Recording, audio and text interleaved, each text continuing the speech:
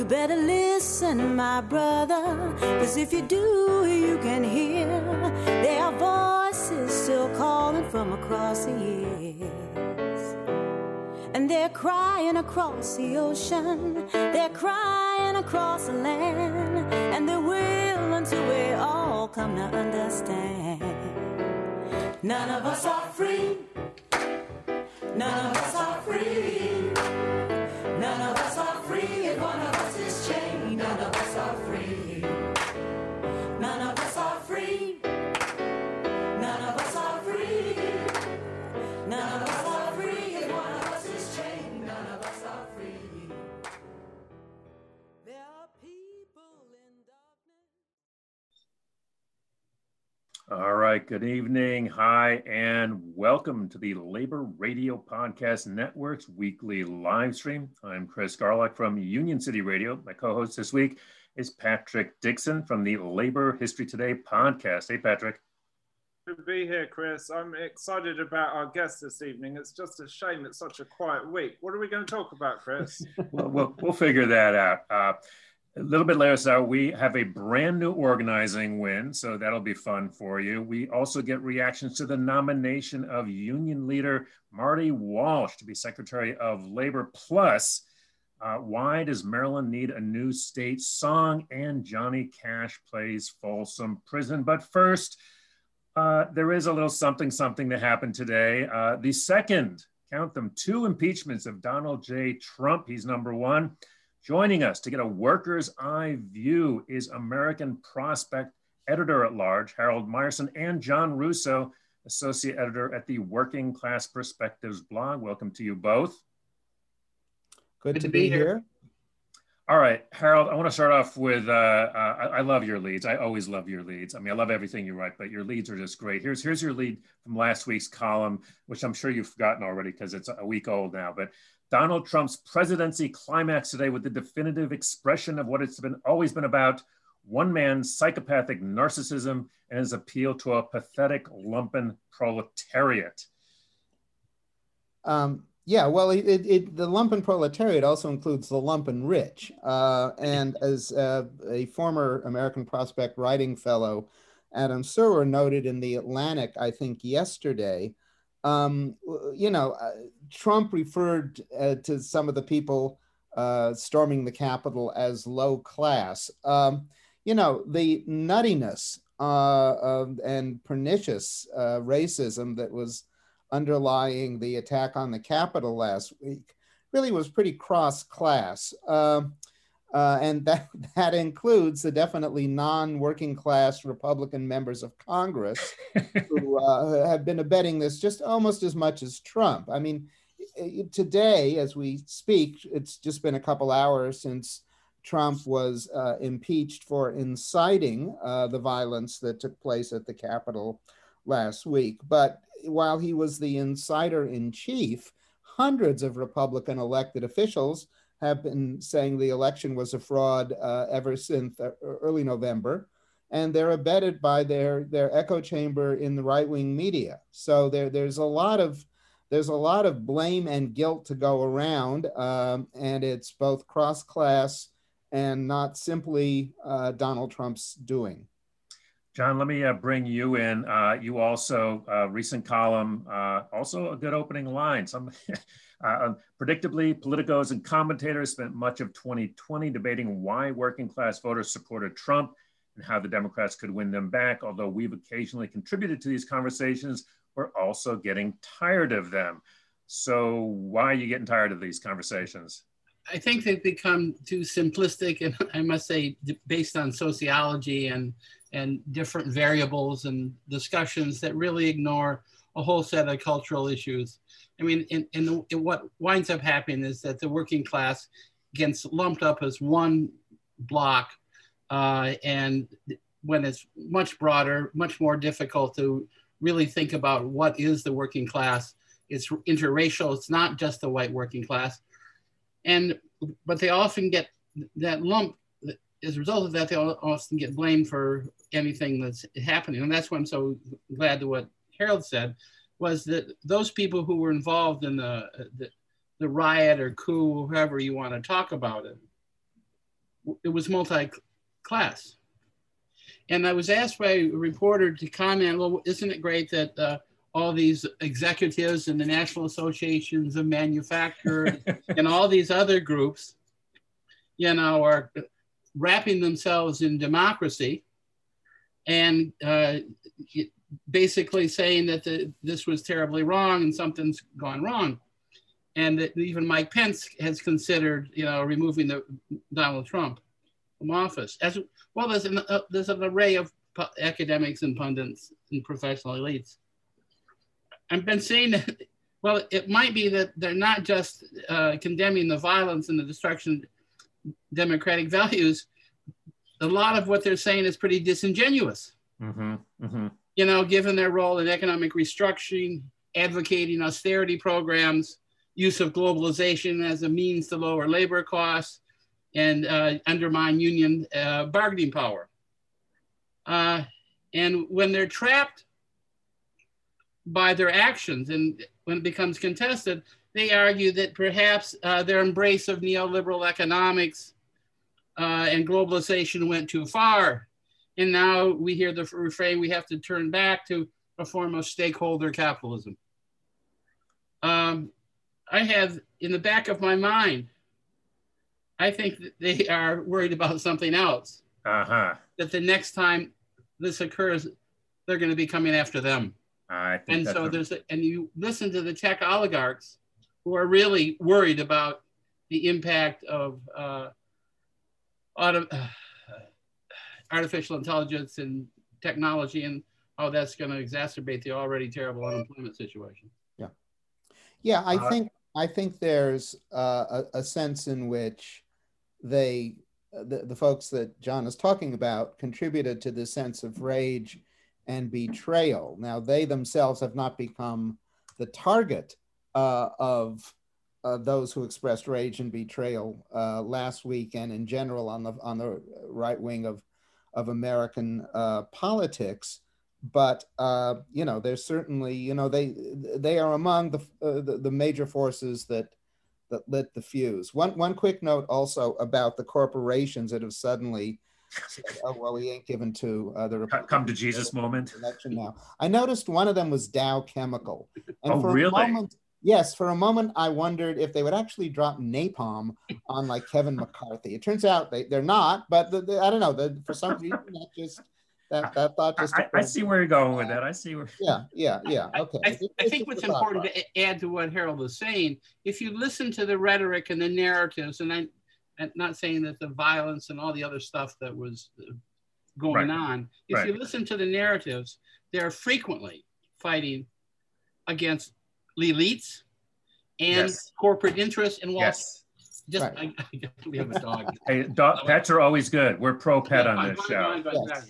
Our viewership just doubled thanks to the dog. So it's really.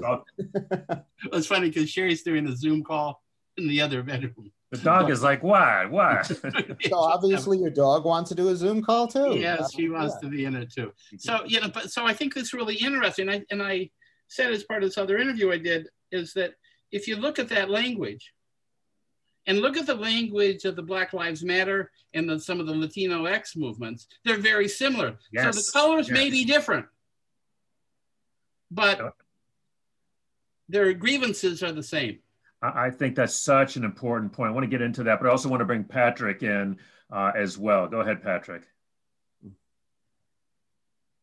In recent days, Joe Biden seems to have a series of stock sayings, and the one he seems to refer to most often is either "this is America" or "this isn't America." It's often a rather simplistic analysis. Do you think Biden has the sort of sophistication or the sort of analysis to navigate what's really quite a complex situation here? Harold, you want to take that? I don't think any president has ever taken office at a time of pandemic, economic catastrophe for a chunk of the nation, and sort of ongoing insurrection. I mean, that's a hell of a challenge. You know, if you look at Lincoln's first inaugural address, not his second, but his first at a time when 7 southern states had already seceded and were threatening to take over federal military installations. Lincoln gave a very, very, very long address about the legalities of all this, and then had a peroration appealing to the better angels of our nature so that we wouldn't tear ourselves apart.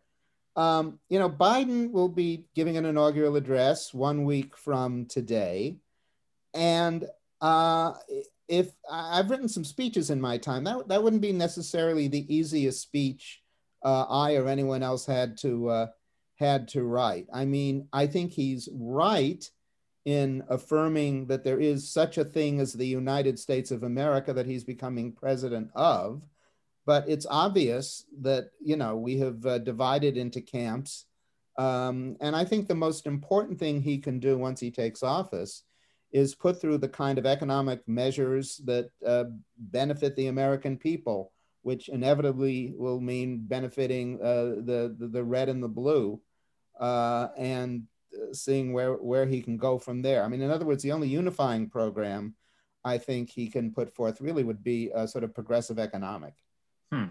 John? Yeah, I agree 100%. I mean, in the piece that we wrote for the blog and also for Social Policy, is that the first thing he has to address, obviously, is the coronavirus. Right. And then he's got to deal, ensure that people, have enough income. They're not thrown out of their homes, which is really a real threat now. Dale Mihawage's piece in The Nation recently really was good on that. And then they could turn itself to a broader sort of industrial policy and sort of rebuilding America, not unlike the parts of the New Deal, where there's improvements in economic opportunities, improving the labor laws once again, improving some training policies. I'm not sure that he can do all that in 9 months, 18 months, 2 years, given the budget. And if he doesn't deliver, the drums are going to start beating again. And I think that I'm arguing and I have argued again in some other places, that this election was really very, very important. But the most important election is 2024. Because we're going to find out whether the two populist camps that are growing, and I include the left populist camp and the right populist camp, and I sort of take a perspective that's not unlike Steve Bannon, where it's not a linear right and left, it's a parabola. Right. And where the right and the left populism at the bottoms of that are growing, while the middle of it is, shrinking and dropping down into the right and left wing populism. And I think as unemployment continues and technology and artificial employment or artificial intelligence gains a greater foothold, you're going to find more and more people dropping into those camps. And that 2024 is really going to be the fight between the left and the right in ways that we haven't seen in any time. So we only have a couple of minutes left, but I want to spin this out, maybe get one more reaction from you both, because that's exactly where I wanted to go. I mean, I had a bunch of labor leaders on, my show last week, and I had to say that, when you see people occupying, we've done occupations. When you see doing rallies, we do rally. Now, we don't break in windows and assault cops because, we would get shot or the shit beat out of us. But I think that both of you are talking about this, the left-wing populism, the right-wing populism, a lot of the things that Trump talked about were actually labor issues. Harold, what's your take on this? Where we're going? Well, the defining difference, though, is that the right-wing populism defines its grievances by defending white racism, right, white supremacy, and right, all of that. So, in terms of this nation being able to go forward at all, you have to put forth, I think, Rooseveltian solutions. Remember, the 1920s, the period before Roosevelt, had some similarities to this. You had the height of the KKK was in the 1920s. The Democratic Party was really divided, since it was partly the immigrant North and the white Dixiecrat South. It was divided fundamentally and was going nowhere. You know, Roosevelt put together a coalition based on progressive economics that was, you know, reasonably liberal on social issues, although they had to accommodate the white Southerners, and that was a huge problem. You know, if the Democrats are going to prevail in 2024, as John says is going to be, you know, a real challenge, and it is, they're going to have to find kind of the modern day equivalent of that kind of program, of that kind of solution. You know, and we've always had a far right in this country that was, you know, a real problem. It may be more of one now because of right-wing media, right-wing social media. But, you know, the Democrats have to offer something very tangible, not rhetoric, but very tangible, a kind of economic security which, you know, tens of millions, if not more, Americans are not experiencing to revalidate their claim to leadership. Well, let me pitch this to you, John, and then maybe how you want to take a crack at it. One of the things that I've been really blown away by, and you guys have been around, right? I mean, anytime we want to do anything, they always say, we don't have the money. We don't have the money. Well, it turns out they did have the frickin' money, you know, when they had to. And so maybe to you, John, I mean, is there any chance we're actually going to get the kind of big ticket, you know, actual stuff that we need, or are they going to keep sort of nibbling around the edges? Well, I think you have to ask yourself who really controls the Democratic Party. And I think it has a sufficient interest from Wall Street. And so whether that's going to work or not, any of those programs are going to work, I think is problematic at best. Look, if they had a program that's, I think Harold and I think maybe talked about in the past, that Sherrod Brown put together. It was 3 months after the 2016 election. It was all 78 pages, and it was very specific. And it got absolutely no traction within the Democratic Party.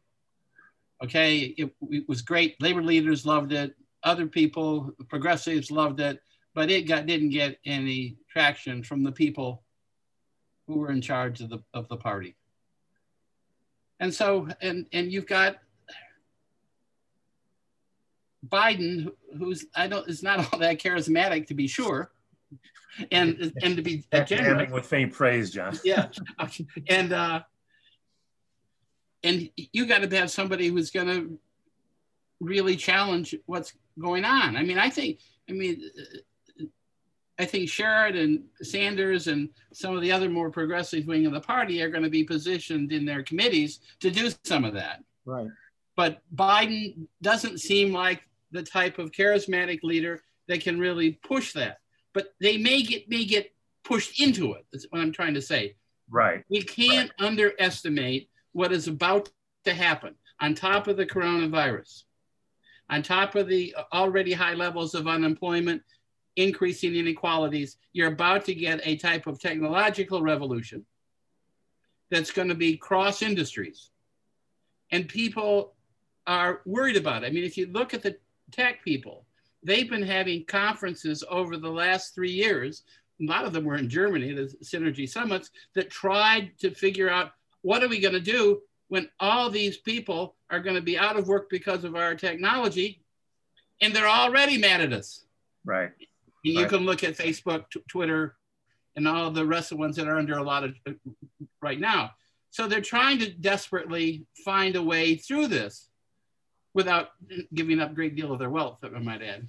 Let me go back to you, Harold, because Evan, our producer, is just flagging this 100-day agenda that you guys put out. Do you want to maybe talk briefly about that before we wrap?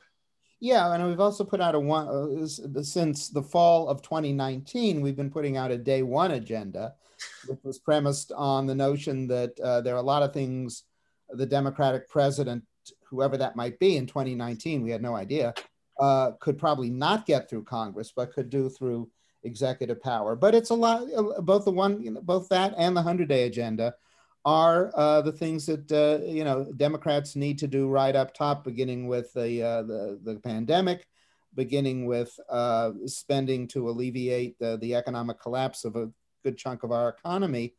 And I would add that, there's more and more stuff that the Democrats, just based on some news reports today, are trying to push into the budget reconciliation bill, which only takes 51 votes to pass. It's the one thing that does not require meeting the 60-vote filibuster cloture hurdle.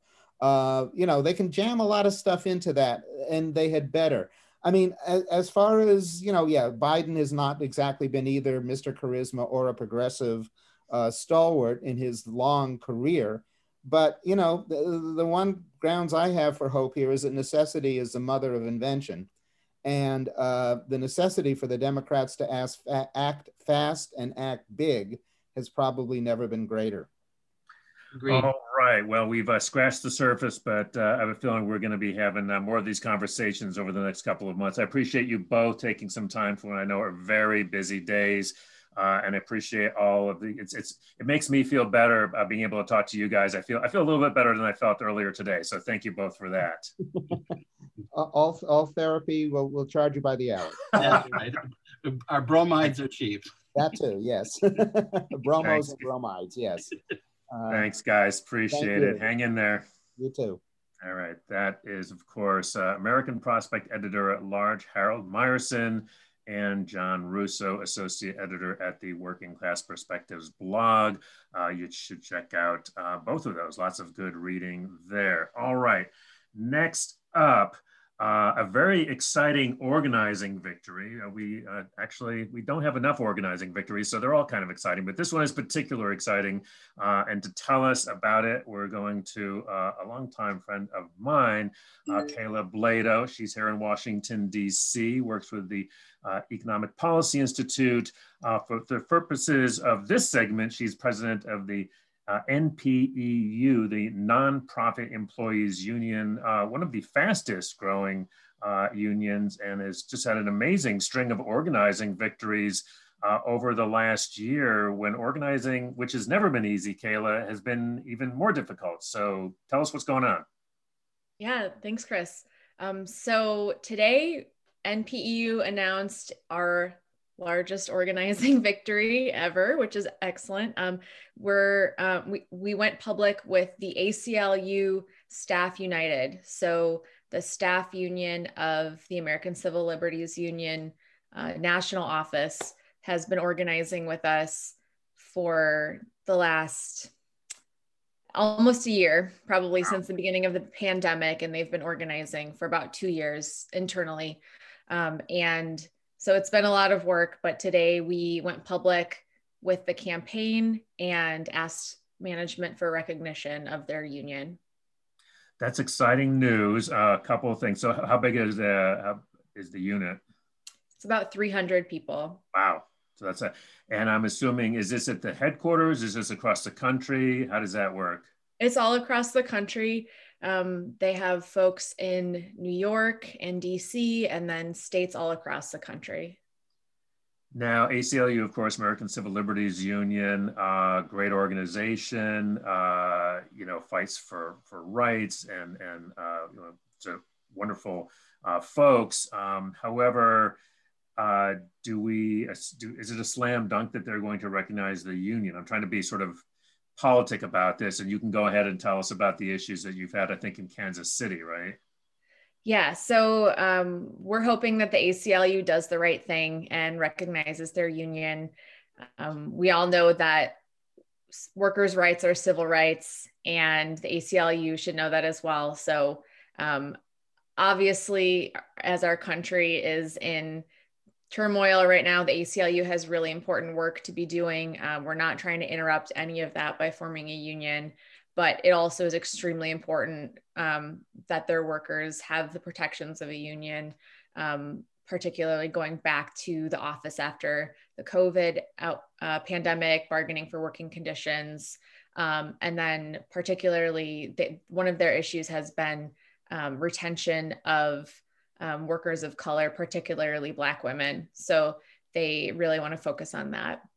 And sorry, to answer your question though, it is, so we're hoping that they recognize, we know that one of their state affiliates, the ACLU of Kansas, who organized with the communications, they were with CWA, I think they, they were a small unit, and management had hired Ogletree Deacons there, this union busting law firm, to try to bust their tiny unit there. Through organizing nationally, their unit did a great job of getting the story out. They were able to actually have management drop Ogletree Deacons, recognize the union, and so they're recognized and they're bargaining their first contract. All right, that's good news. All right, let me bring in my co-host, Patrick Dixon. I think he has a question or comment. Good evening. I mean, I too was reading about this organizing success in the Post earlier. They quoted the ACLU. The ACLU says, the ACLU has championed the right of workers to organize unions since its inception more than 90 years ago. The ACLU continues to support the rights of employees, both public and private, to organize unions and bargain collectively. That seems fairly straightforward, but I guess it doesn't always turn out that way, does it? Well, I mean, one of my questions though, and that was a nice setup, Patrick, but I mean, if they've, I mean, you know, when you have folks like this who recognize and fought for the rights of unions, why has their staff not been organized before? Mm-hmm. Yeah, they do have a small group of about 40 paralegals and administrative and operations folks who have organized with a UAW local, I think UAW 2110. And so that they organized a few years ago, and then this unit would basically be the wall-to-wall unit, except for those folks. I mean, it's a large organization. It's all over the country. It's a pretty siloed organization. I mean, a lot of nonprofits are, but I think theirs is particularly because they have a large legal department, and then they have an advocacy department, and then people who do development and communications and operations and all that sort of stuff.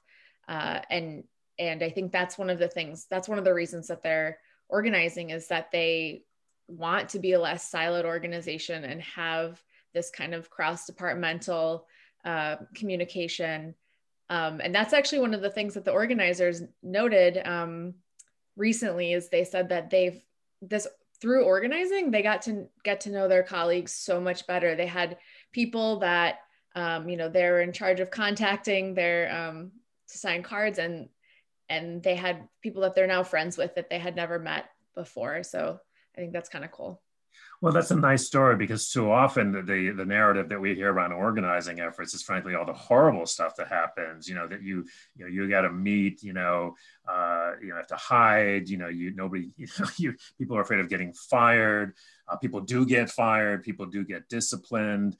And so it's actually, I think there's always been that flip side, because having to talk to your fellow workers about real issues, right?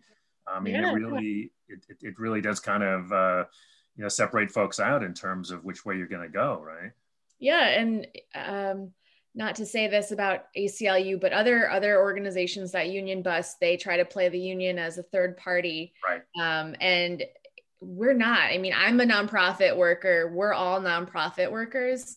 And like I've said before, the reason we're organizing our nonprofit is because we care about the mission and we want to make it a sustainable place.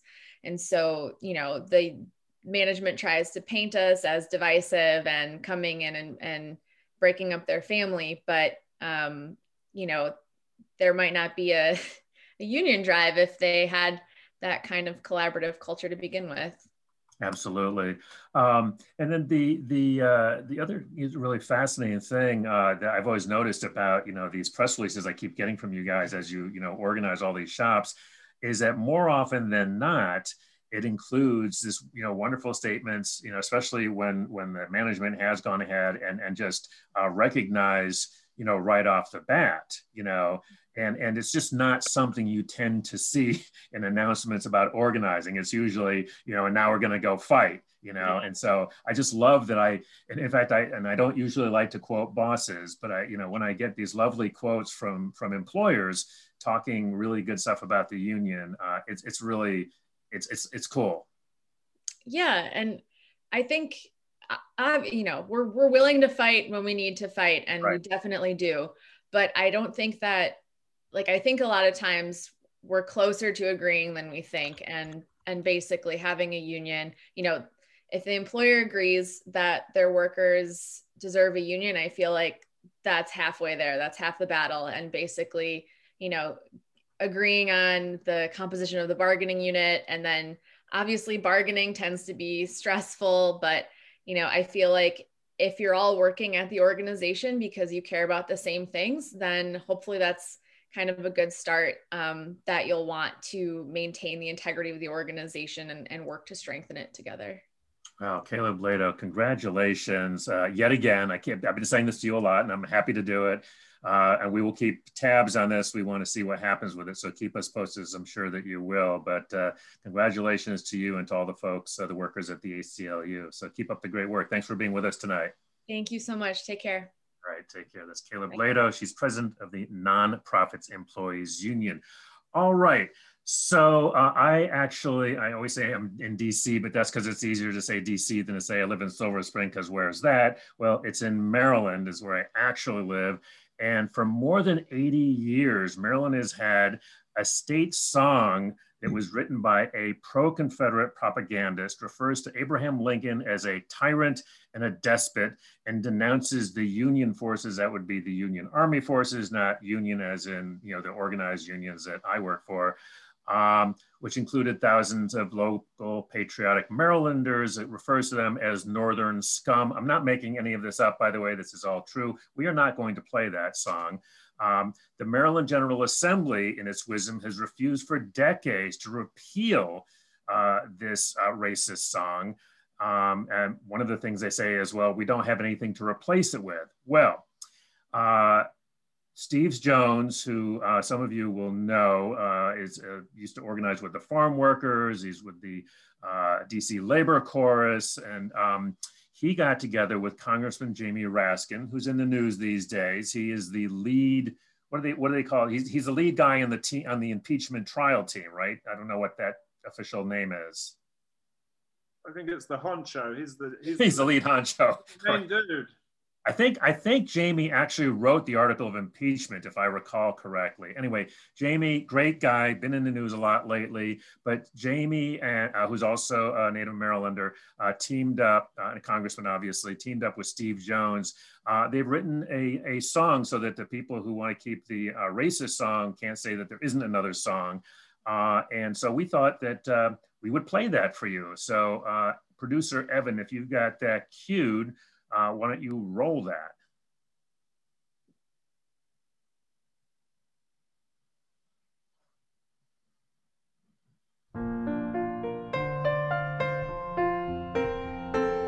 Maryland, my Maryland, I'm coming back again. From the western mountains to the ocean city shore, Rockville to Baltimore, Maryland, my Maryland. Frederick Douglass threw off slavery's chain. The free state began to find its name. Harriet Tubman built a secret lane, said, come on board this freedom train. Maryland, my Maryland, I'm coming back again. From the western mountains to the ocean city shore, Rockville to Baltimore, Maryland, my Maryland. Rachel Carter watched and told of the silent spring, of a time when birds no longer sing.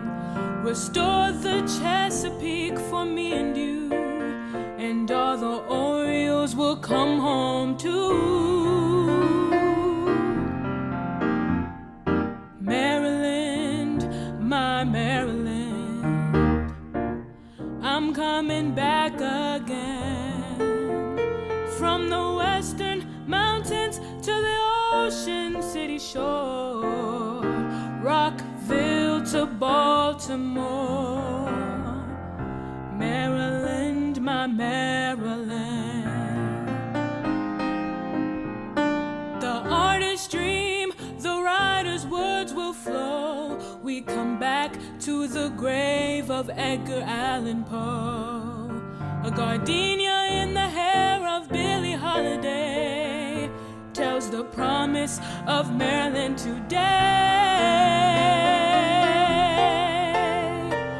Maryland, my Maryland, I'm coming back again.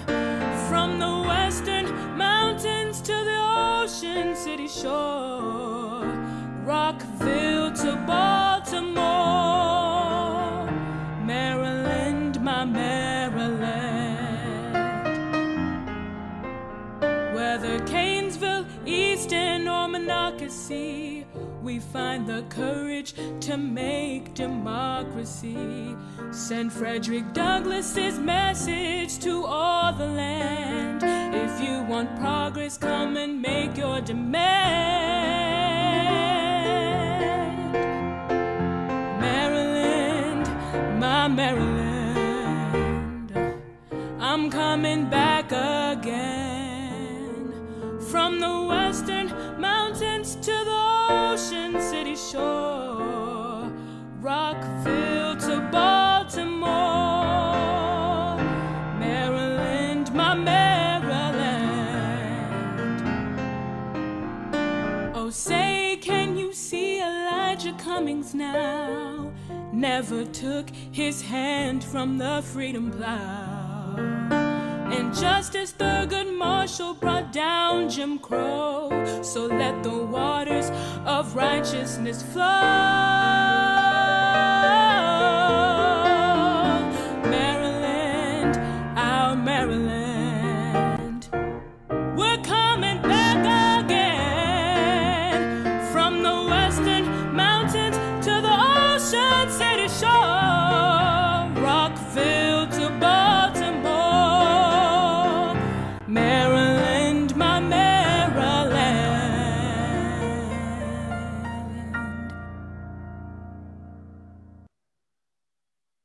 Woo! That sounds like a song you could sing. I tell you what, that's Maryland, my Maryland, the Free State song. It's by musician Steve Jones. That was Steve on the piano there, and Congressman Jamie Raskin, who my fellow podcast host, Jeremy Waugh, tells me is the impeachment manager. Thank you, Jeremy. All right. By the way, the singer there was London Mava. I hope I didn't mispronounce her last name. She's a high school student from Prince George's. Wow. That is amazing. All right. To introduce our next guest, I'm going to turn things over to Patrick. Thank you, Chris, and thanks for sharing that song. I'm excited that we're joined this evening by Nick Jurovich. Nick is an assistant professor of history and labor studies at UMass Boston and also the associate director of the Labor Resource Center. Welcome to the show, Nick. Thanks for joining us. Hey, thank you so much for having me. I do a labor song of the week in my labor history class, so I'll have to put that one on the docket. Interesting. One of the reasons we wanted to invite you on this evening then was after much deliberation and the floating of various different names, Joe Biden selected his old friend Marty Walsh, the mayor of Boston, to head up the Labor Department. Can you, for many people outside of Massachusetts, he's not a popular figure. Can you tell us a bit about him, and does he have your endorsement? Well, it's not up to me who's Secretary of Labor, but I will say, I think in Boston, in Massachusetts, there's first of all relief because the Department of Labor will not be actively hostile to working people and their unions. And that's a very low bar, but I think that is where we're at whenever we have this transition, these past two administrations. And yeah, Marty Walsh, so he's the son of Irish immigrants. He grew up in Dorchester. I'm sitting here in Dorchester, about 2 miles from where he grew up. And his father was a member of Laborers Local 223. He joined that union, rose to be, I believe it's secretary treasurer, and then was head of the Mass Building Trades Council while he was also, the Boston Building Trades Council, while he was also a state rep. And then in 2013 was elected mayor of Boston. So he's held that post now for 2 terms. And he, he's someone who's very much of the building trades, of the labor movement. Certainly there's a lot of enthusiasm for him in that world. People feel he's really done right by his union and people he represents. Frank Callahan, who's currently the head of that Building Trades Council, was on WBUR last week. I was listening, talking about how here's a guy who has, stood in an unemployment line. He's worked on a construction site. He's also acutely aware of the sort of health and safety issues that not just construction workers face, but all workers face. And, having particularly this sort of the issue of unemployment and the issue of health and safety at the front of our Secretary of Labor's mind in this moment seems really valuable, I think. So there's some enthusiasm about him being knowledgeable about these issues in particular from his time as a building trades unionist. Some of the folks in some of the other kinds of unions, they'll sort of, there's some skepticism, I think, and it's because the building trades, they allege, aren't necessarily representative of the diversity of union members today, not in all locals perhaps. And yet Walsh's defenders say that he's very aware of these things and that Walsh is the guy to change the building trades. And Walsh is really in front on issues of diversity, of bringing women into the construction trades. What do you think? Well, I think both things can be true. So we are in a moment where the most dynamic sectors of the labor movement are led by women, are led by Black unionists, Latinx unionists, immigrant unionists. That's true here in Boston. I think of the BTU's Jess Tang, who's a brilliant organizer for that union as they've moved into the world of social justice education work. We think of the leadership of Unite Here Local 26, the UFCW, 1445. So we've got progressive unionists in Boston doing this work, and I think they're part of that wider world of organizing we've seen over the last decade. And certainly the building trades have not necessarily been at the vanguard of that, nor have they historically been. I'm a historian, and it's hard not to compare Marty Walsh to the last building trades organizer to be a labor secretary. I see Chris and Patrick smiling. Peter Brennan of New York, who was as reactionary and vile as they come, instigated the hard hat riots. So reactionary, George Meany hated him. And of course, Meany actually hated him not for being a reactionary, but because he didn't deliver on the promise to raise the minimum wage that he'd come in with. So I think of that also in terms of Marty coming in with the promise of the PRO Act kind of hovering here, and to what degree he'll be able to be a sort of a voice for that and use the position as a bully pulpit. But Patrick, just to go back to what you were saying, when we look at Marty Walsh, and not just him, but the Building Trades Council he led, it's true. I mean, in 50 years, the trades have evolved. I wouldn't say it's not been a revolution, but you look at the leadership of these unions, the diversity of these unions, it's night and day from what it was 50 years ago. And there are, I think, some really promising directions, especially here in Boston, among the locals and as well as the council in terms of embracing some of these more progressive elements of organizing. But, nationally, that's not necessarily the case still. And I think, it'll be an interesting challenge for Marty Walsh, not just to represent sort of the unions he knows, but to be a part of the movement as a whole as it's grown over the last decade. And we hope he will. I'm going to go to Chris in just a moment, but one of the most sort of in flux areas in work life in America, I suppose, has been the rise of many of the online platform jobs. And that's really sort of shifted the way in which many people interact with their employers, with clients and so on. In his capacity as mayor of Boston, has Marty Walsh had to take positions on these types of issues? I can't cite something specific in that regard. I mean, he has, as someone who's, been very involved in in the labor movement for a long time, he's generally sort of been supportive. He's out on picket lines. He's really supportive of various efforts here. there's a larger question of the economic transformation of Massachusetts, which itself is a state that, like a lot of places, very unequal now. Boston, no exception. They're an extremely expensive city. And certainly people on the left have wanted Marty to do a lot more to address, crises around affordable housing, around just the sort of general unlivability of a very expensive city like Boston. So I think there's, he's sort of balanced, as big city mayors do, the sort of many constituencies in a way that I think some folks might have rightly been critical of, but I don't know that he's weighed in too extensively on the tech platform question. Maybe he has and I'm missing it, but it's a good question to ask, certainly, as we think about what's happening after Prop 22, the measures in the PRO Act, and just the degree that the Department of Labor can lean on classification issues as one of the things it does with oversight. So, yeah. Go ahead, Chris. Well, we're here in DC, and I've worked with the Local 12, FG Local 12, that represents the workers at the Department of Labor, and I know a lot of the folks who work down there, frankly, who are great professionals, and every time a Republican, especially oftentimes you've had people who headed the department who seemed like they were really just trying to dismantle it. Either from a frontal assault or, sort of bore it out from within. And I wonder if you can speak to, what kind of culture change it means for a department to have, a labor department to have somebody at the head of it who walks picket lines. I mean, tell me the last labor secretary who walked a picket line.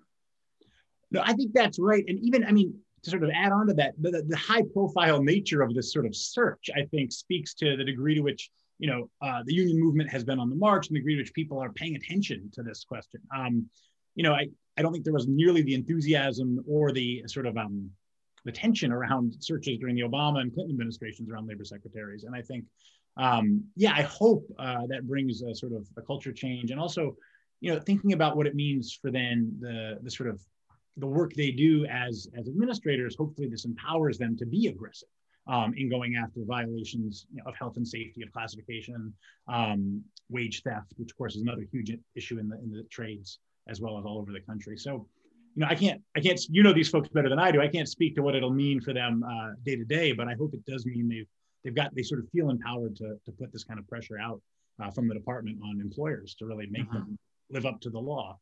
And hopefully we can make the law better too, but that's the next step. Well, but to your point, frankly, often the problem is that, we've got good laws on the books, but you wind up with, and you have good people that work in the department whose job it is to enforce the laws.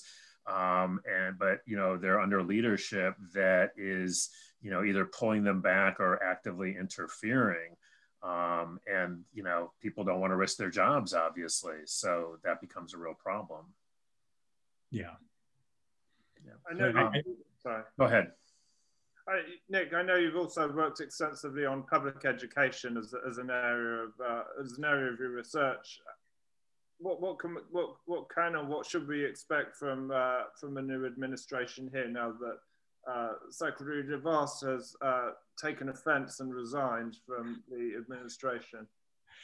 It's I enjoyed the response from teacher unionists to her resignation. But there's a lot of undoing, right? There's an enormous amount of undoing to be done here. And I do think, that for me, as someone who's been studying and sort of working in education, I've got my Red for Ed flag behind me, proud member of the MTA here as a faculty member at UMass Boston. The sea change in the way teacher unions, educators unions move, operate in the last decade is amazing. And of course, that's changed the way the entire world of ed reform, as it was once called, and sort of ed policy gets made. And I think, DeVos represented in some ways the sort of the apotheosis of this kind of shift in right thinking to basically stripping, I think it goes back to Milton Friedman and before, but stripping the existence of public education down to its parts and selling them off. And instead we have, the possibility of sort of rebuilding sort of an idea of the public good. And I think, where these things align for me, Patrick, is thinking about how do you articulate as a cabinet secretary, not just sort of the need to be a competent administrator and do the work of governing, but also sort of a vision of the public good, right? That public education is about sort of democratic promise and not just ensuring that kids do well on a test, right? And that likewise, that, the Department of Labor and sort of the right to organize is about democratic society and life, industrial democracy. It's not just about you sort of making sure that people obey, you know, a sort of myriad of laws. So I hope, you know, in all these kind of ways, the Biden administration can articulate not just a sort of, you know, a sort of competency, but actually a vision for public good. You know, again, we heard earlier, I enjoyed listening to the first half of the show that sort of brings in, you know, these ideas about the New Deal and about sort of, you know, right, you know, reaching people in a sort of a more visible way for government to do that. Yeah. Let me. We only have a couple more minutes, but I want to dip a toe into the sexy topic of labor law reform as eyeballs roll up across the country. And the reason I bring it up actually is a serious and a substantive one, which is, you know, everybody was celebrating, hey, we won the presidency, we got the Senate, which is great. I mean, you know, I got my bunting up as well, and people are like, you know, everything is good now, right? Democrats are in control, and I keep having to remind people, 2009, right? 2009, right? We had the presidency, we had the House, we had the Senate. We had a really poorly named and fairly weak labor law reform bill called EFCA, the Employee Free Choice Act, which never even got you know, anywhere in the Senate, right?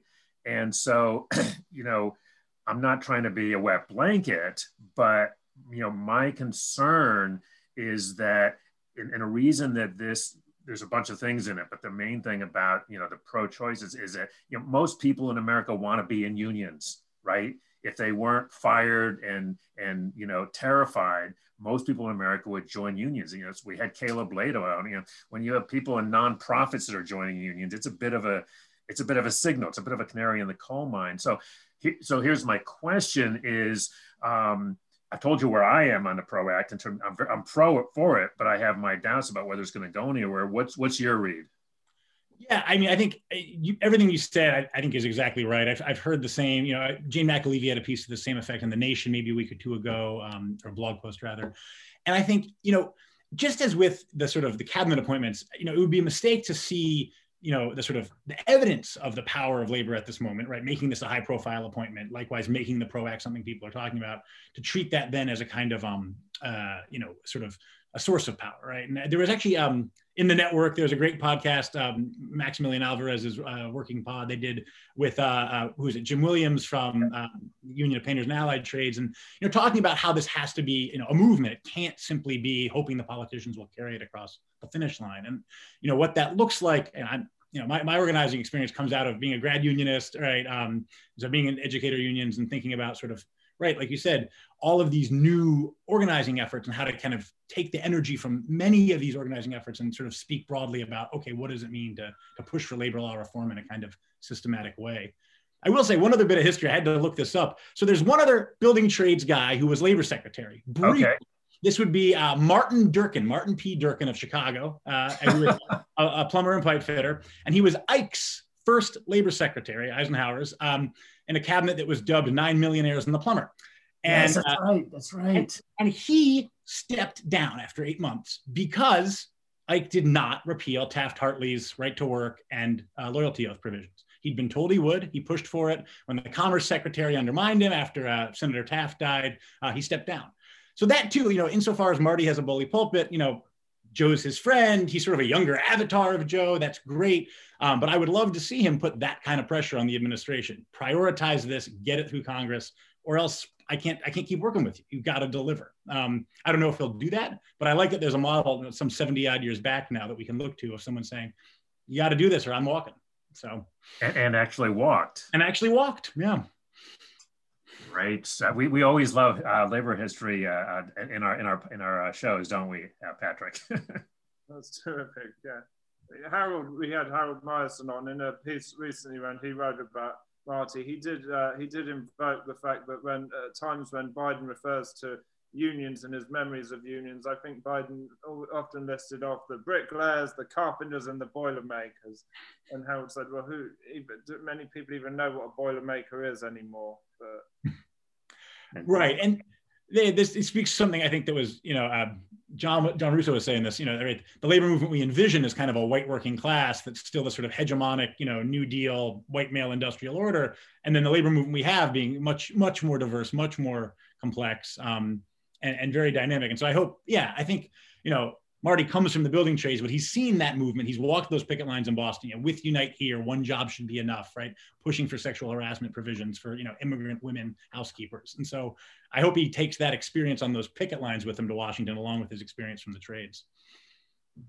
It's been terrific talking to you, Nick. Thank you so much for joining us. And I hope we can work with you again, either on our live show or through one of our many podcast affiliates. Hey, anytime. This was a lot of fun. Thank you so much. Thanks, Nick.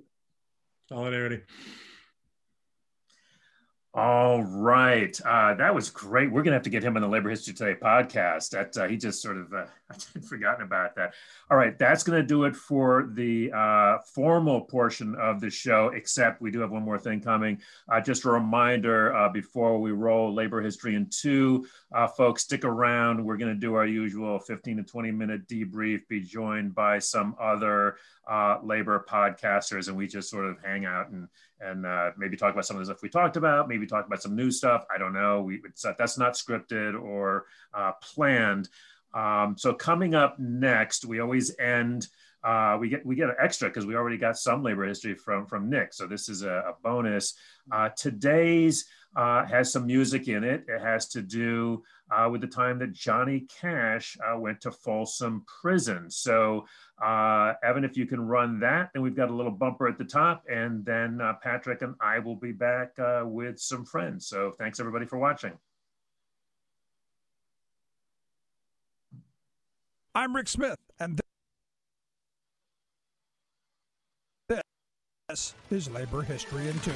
On this day in labor history, the year was 1968. That was the day Johnny Cash performed at Folsom Prison. The Man in Black had played numerous free prison concerts before. Country music legend Merle Haggard remembered seeing him perform at San Quentin a decade earlier. Columbia Records recorded the 2 concerts at Folsom for release. It was these recordings that many credit with revitalizing the career of Johnny Cash. His daughter Roseanne believes the 1968 appearance signified her father's own personal liberation, saying, quote, "That was the moment he came into the light, when he embodied who he really was." Performing with the Tennessee Three, June Carter, Carl Perkins, and the Statler Brothers, Cash hit the charts with Folsom Prison Blues, which sold more than 3 million copies at the time. He also took the opportunity to advocate for prison reform and prisoners' rights, providing testimony on the subject in the early 1970s. His brother told the BBC in an interview, quote, "He identified with the prisoners because many of them had served their sentences and had been rehabilitated in some cases, but were still kept there for the rest of their lives. He felt a great empathy for those people." Cash might not have actually shot a man in Reno, but he always sided with the underdog. His songs highlighted the working man's life, from the sharecroppers, coal miners, and auto workers to railroaders, truckers, and prison chain gangs. Cash always gave an unromanticized view of hard living and hard labor, as well as interracial and class solidarity. I hear the train a-comin', it's rolling around a bend, and I ain't seen the sunshine since I don't know when. I'm stuck in Folsom Prison. Labor History in 2 brought to you by the Illinois Labor History Society and The Rick Smith Show.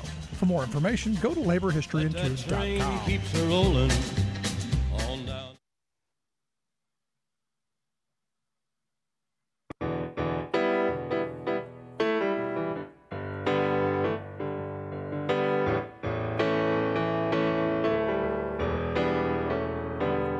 You better listen, my brother, 'cause if you do, you can hear there are voices still calling from across the years.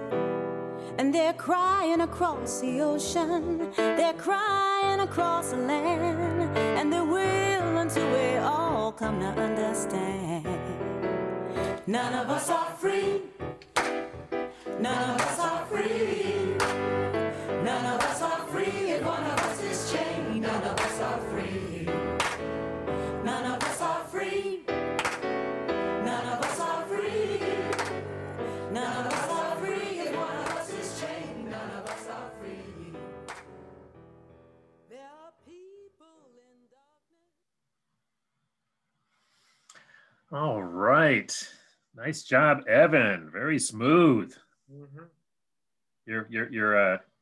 You're muted, my friend. A little better than last couple weeks. Yeah. Yeah. We're getting there. It's always improving. Yeah. No, it was. I mean, it was actually. I thought it was pretty tight. Patrick, what do you think? I think that everything seemed to work on time. One thing, actually, we should have tested this before. Your mic sounds low to me. Evan, are you hearing it? Because it sounds low. I don't know. Yeah, Patrick's vocal is low to me. It sounded good till maybe just this moment ago for Patrick's. I don't know. Are you using internal or an external mic? Internal. I mean, I get myself a snowball, you're telling me. Yeah, we need to get you a snowball for sure. And so that's an approved expense as soon as we actually I need to follow up. We still haven't gotten the AIL check, I guess. No, I need to. I should double check. Double check because I actually just got 2 other ones for the film fest. So double check because the mail is a bit funky right now. But I think they were cutting that before the end of the year. They were trying to get some money spent that they had to spend. So I don't want to hit them up if it was just in the mail. Yeah. But yeah, we need to get you a mic because it's low for sure. Okay. But no, I thought and everybody was. I tell you what, this. Keeping the segment shorter, which actually, honestly, I got that. Remember Rick talked about all his segments are 18 minutes? Yeah. I think he's right, Definitely onto something. I did want to make one point.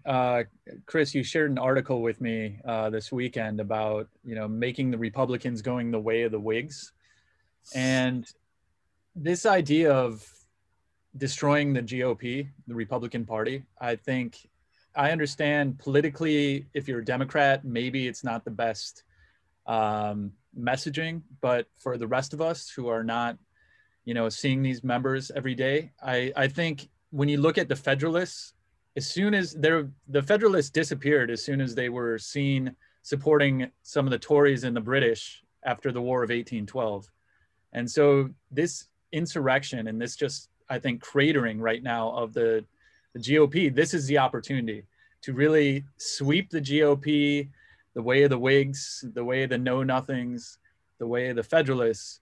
And then that will open up a new birth of freedom to split the Democrats and actually have legislators who are not brought into office to literally dismantle the government and the administrative state, as Steve Bannon said. So I don't, I want to be clear. I sent that to you because you've been talking about it and I was like, oh, I thought Evan was just on his little, soapbox there. And I thought, oh, actually this is a thing. And I just, letting you, anyway, but look, the thing about all this political stuff, one of my best friends is a libertarian. He's always telling me I'm a liberal Democrat, and I'm like, I've been voting Democrat because what the hell else am I going to vote for? But that doesn't mean, I can tell you all the shit that's wrong with the Democrats. I have serious problems with the party.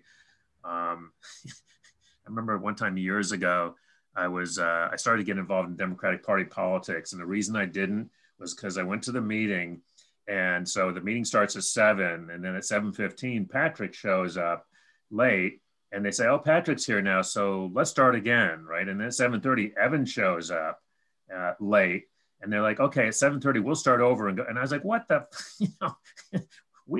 what about all of us that were here at 7 o'clock? What the hell kind of way is this and to me, it was kind of a metaphor, for people who couldn't get their shit together. So I agree that the Democratic Party needs to be split. And I think they are going to, frankly, because I don't think the AOC is going to stand by for some of this shit that the moderates are going to try and pull. So I don't disagree with you. I get nervous. On the AOC comment, the AOC made a comment a few years ago about if in another country, Joe Biden and I would be in different political parties. Well, okay, so let's look, just to use it as an example, Germany, the world's largest functioning democracy, in Germany, you have a multi-party system and, AOC would be in a different party from Biden and Biden would be in a more centrist party. Now, neither of those parties would make up the majority and they'd probably end up having to come into a coalition with one another in order to form a government. But then at the same time, you know, you have an alternative for Deutschland, the far-right party, which would probably represent where the Republicans are right now. You'd have, so there is something to be said, I think, for there is something to be said for these sort of multi-party democracies. I mean, I do have some concern that the Republican Party today is a reflection of how many Americans think. And there was a feature on the New York Times Daily podcast this morning about booting all of these far-right people off of Facebook and off of WhatsApp and off of Instagram. And so, sure, now they can't communicate with these, and so they're using encrypted devices. So if you boot people completely out of the system, it doesn't mean they don't exist. Right, right. And that's sort of my point when I hear people, you know, whether, you know, usually it's them, but sometimes it's us talking about, let's get rid of, you know, these idiots, right? And even if I agree with you that they're idiots, right? Like today they're idiots, but tomorrow the idiots are in power and then we're the idiot, right? You know what I'm saying? So, you know, it instinctively makes me nervous, you know, even when we have the upper hand.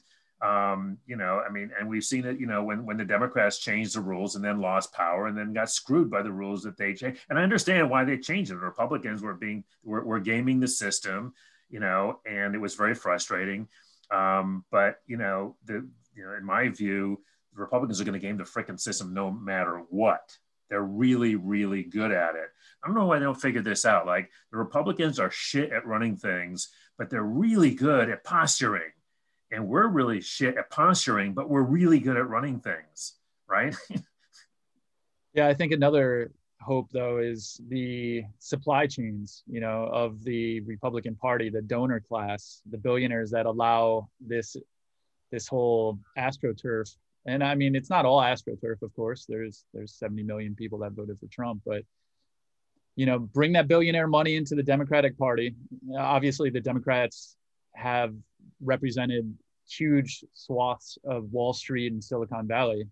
Allow the GOP, not even allow it. I think electorally, the party realignment is already happening, and the GOP is going to become a regional party of fanatics and super right wing folks, and then the Democrats are going to, you know, be the big tent that's eventually going to split next, and that's where I think labor has its opportunity with a lot of these progressive-minded folks who want progressive policy. Yeah, but I mean, let's be clear. Labor has our own problem, which is that, you know, we as a movement are, and we didn't get into it, and it was fine. It wasn't the subject, but you know, just alluding to, you know, where the trades are. I mean, let's be honest. You know, a big percentage of the trades are Trump voters and right-wing voters. This is a well-known fact. You know, even though some of the leadership is actually like the painters leadership is actually, and the laborers have really progressive leadership, but their members, not so much. You know, you look at there's probably going to be this, you know, out and out war between Liz Schuler and Sarah Nelson over the next leadership of the AFL-CIO. On one part, I don't like it because I have friends on both sides of that particular, you know, issue. On the other hand, it's probably something that the labor movement needs right now. You know, we need to have that discussion, debate, fight. You know, but so we're not monolithic either, is what I'm trying to say. Yeah. And, Patrick. Oh yeah. I know Patrick has something to say about this.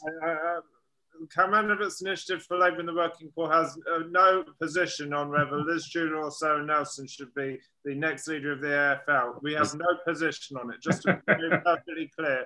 We enjoy working with both. They're both absolutely leaders, and the AFL will soar into a bright and sunny future under either stewardship. That said, Patrick. Yeah, I'm waiting for the caveat and then drop the hammer. I was actually trying to get you to address the overall issue of, you know, that we, you know, let's just talk about public sector, private sector. You know, the healthcare workers are in a different place. You know, that more of those kinds of things. You know, I mean, one of the great things about the Trump, you know, presidency has been that, you know, it's not just us, but just talking about the labor movement. We all, except I think for what was it, the border guards. I think that was the only union that endorsed him was the border guards. I could be wrong. Somebody could correct me, but I think that there was only one union that endorsed him. I mean, even Reagan, I think, got more than that. And we hated Reagan too. And Patco.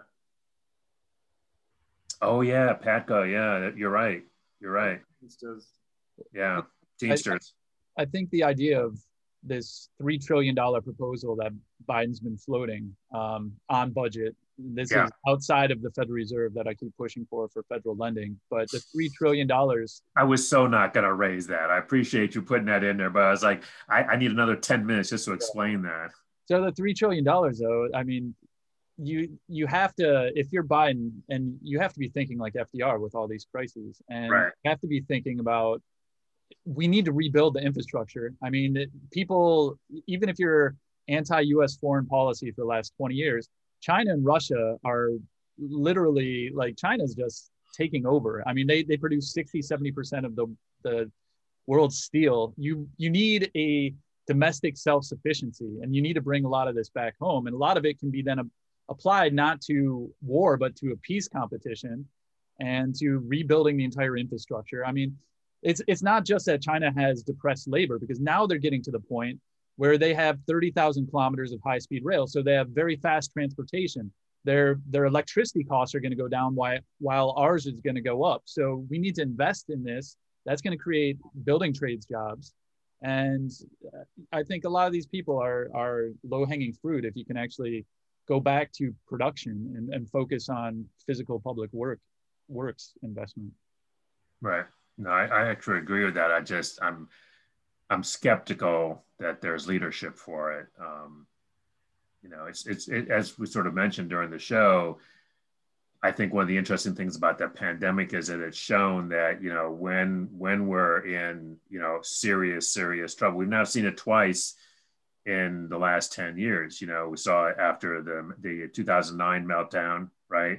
Where all of a sudden they found all this money to, bail out and keep the system from, going over the cliff.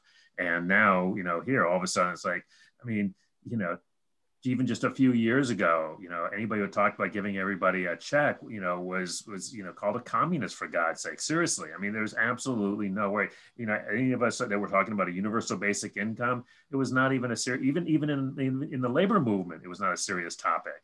You were just not considered at all. And the fact that that it was done, that people got checks and that, they kept roofs over their heads, shows, to your point, that we can do this. We actually can do this. That's always the thing that sort of amazed me about Trump, was that, if he had just done some investing in infrastructure, right? Like, rather than building a stupid damn wall that didn't benefit a single person, in fact, pissed off a whole lot of people down there on the border, if he'd actually just built some roads, first of all, he would have picked off a bunch of the trades, right? Because that's jobs, and those of us that like to drive on roads that aren't full of potholes. I mean, I actually thought that was like the one thing he was gonna do. Yeah, and he came in, with that promise. And of course, like, Wall Street's gonna come out and say, oh, we need austerity right now, and all the billionaires are gonna freak out if anyone tries to raise their tax rates to like Bush eras, let alone Eisenhower era. So, which would pay for this. Biden's got to pick the fight, and if he doesn't, then what we see today with the current GOP, it's going to be much stronger and even more dangerous than we're at now. So. Right. And this is probably a good place to end it. But, one of the things I keep coming back to is that, and when I've talked to folks about, because I keep asking people, everybody's talking about the PRO Act, and I'm like, I don't think the PRO Act is going to get one in the halls of Congress. It's going to be a movement outside that's going to get, whether it's PRO Act or the kind of thing that you're talking about, that these have to be movements, and the right kind of movements that really do mobilize people. And my problem is that, even though I totally am for labor law reform, you go out and you start talking to union members, there is not people, if you have a union conference in DC, not during a pandemic, where you have hundreds of people that are in DC, they will go to the Capitol and wave signs for the PRO Act. But will they sleep in on the lawn for it. I don't think so. Half of the, sorry, like I love our Labour rallies, but half of the folks that go are staff from the internationals. Like, True. It's true. Not wanting to give the game away, but everybody knows this. This is absolutely true. Now, or like I say, they're already a lot of times these rallies are the unions stage their political convention in town. So everybody comes to town for the political convention, and then we march up to the Hill. I mean, it's fun. I like doing it, but that is not an actual movement. I mean, just the question is, I mean, one of the questions is though, if it's the chances of getting the PRO Act are if it's as heavy a lift as you're suggesting, do you take the half a loaf? And then people say you're not being really radical enough and you're not really doing what you need to do to transform this economy. But some people will say, well, we can't get the full loaf this time, but let's take the half loaf and then people will introduce language like, well, you're just nibbling at the edges as opposed to... Yeah, I mean, I wouldn't have an answer for that, because I'm not a policy person and policy bores me. But I would say that, the answer from our point of view in the network is to make sure that we're getting, whatever happens with that fight, right, that we're getting people's voices out in that fight. Because if there's going to be any chance to build a movement, whether it's about what Evan's talking about or the PRO Act or, wage theft, which frankly, wage theft is an issue that gets people out in the streets. And interestingly, it crosses some interesting lines. I mean, Karl Racine, for God's sake, has turned out to be really good on wage theft. I mean, actually collecting lots and lots of money off of rich companies for actually, putting pay back in people's pockets. And he's suing the president as a... That's right. Yeah.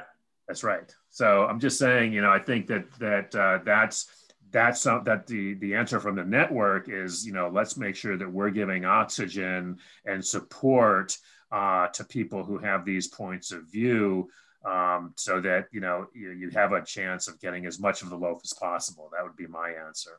I just don't want to end up 4 years from now and got jack shit to show for it again.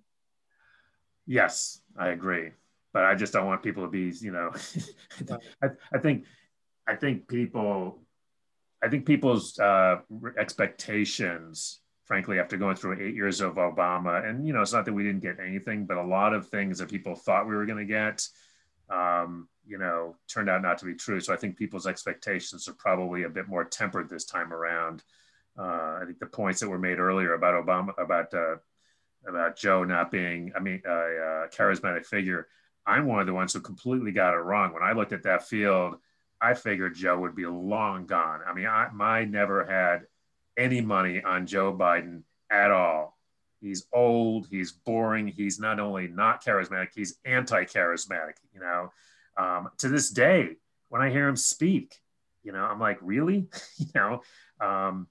But I think he does have a lot of good people. I think the Kamala pick was an excellent pick, especially if he lets her get out there and run some point on stuff. This could really work. And like I say, I think there's a whole bunch of people in Congress that are going to be pushing hard. So I think Biden is less important individually.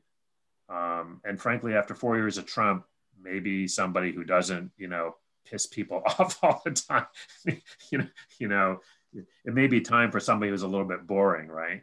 Sanders has a committee chair now, doesn't he? I don't know. Does he? I believe so, on Senate Finance. Oh, they gave him something big, didn't they? That was kind of his Senate budget, I think, on the budget. Yeah. No, they had because he wanted labor, and they didn't give him labor, so they gave him some big committee. And Sherrod Brown on banking as well. Yeah, so it's going to be interesting. That's what I'm saying. I mean, those guys could raise some hell, right? Venezuela. All right, that's a whole other show.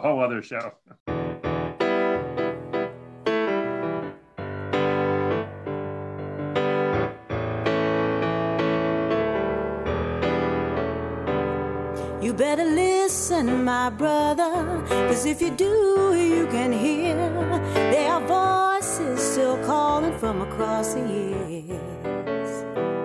And And they're crying across the ocean, they're crying across the land, and they will until we all come to understand. None of us are free, none of us are free, none of us are free if one of us